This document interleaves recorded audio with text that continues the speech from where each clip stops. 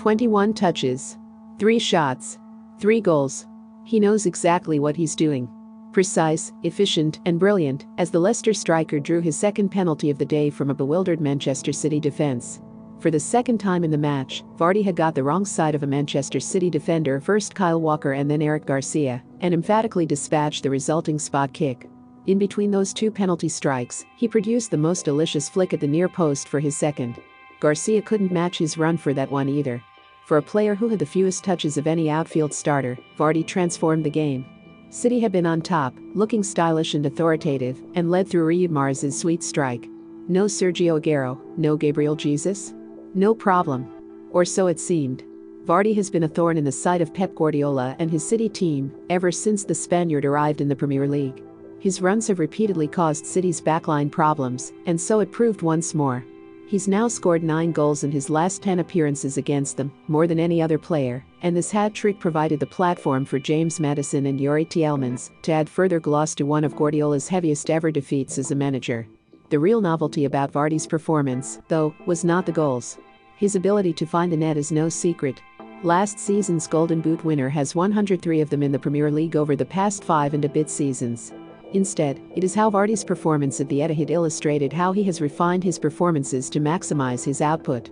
England manager Gareth Southgate, watching this one from the stands, knows all about how Vardy has made sacrifices to prioritize his fitness for Leicester. As well as international retirement, there has also been tailored training programs and recovery sessions. I always want to improve. It doesn't matter how old I am, Vardy said after the match.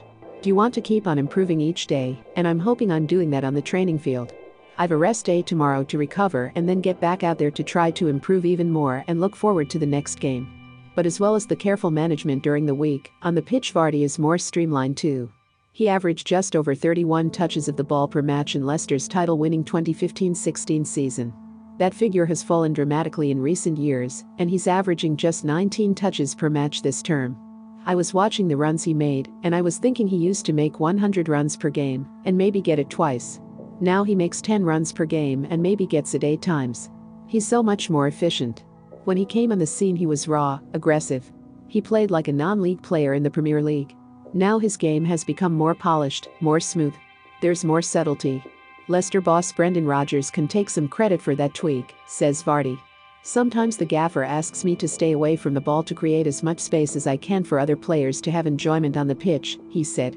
Today it was different. It was to drop in and kind of do a man-marking job on Rodri. I knew we weren't going to have too much of the ball, but it was all about making sure it was quality when we did get the ball. Quality is something Vardy has in spades. But you can add longevity to his list of attributes too. The 33-year-old has evolved from the player who powered Leicester to the title 5 seasons ago. But here we are again. Leicester top of the table and a refined Jamie Vardy top of the scoring charts. Remember to follow Golia by hitting the follow button and slapping a 5-star review on the show or tapping the love icon. Let's get to 1 million followers and tune in daily for new episodes.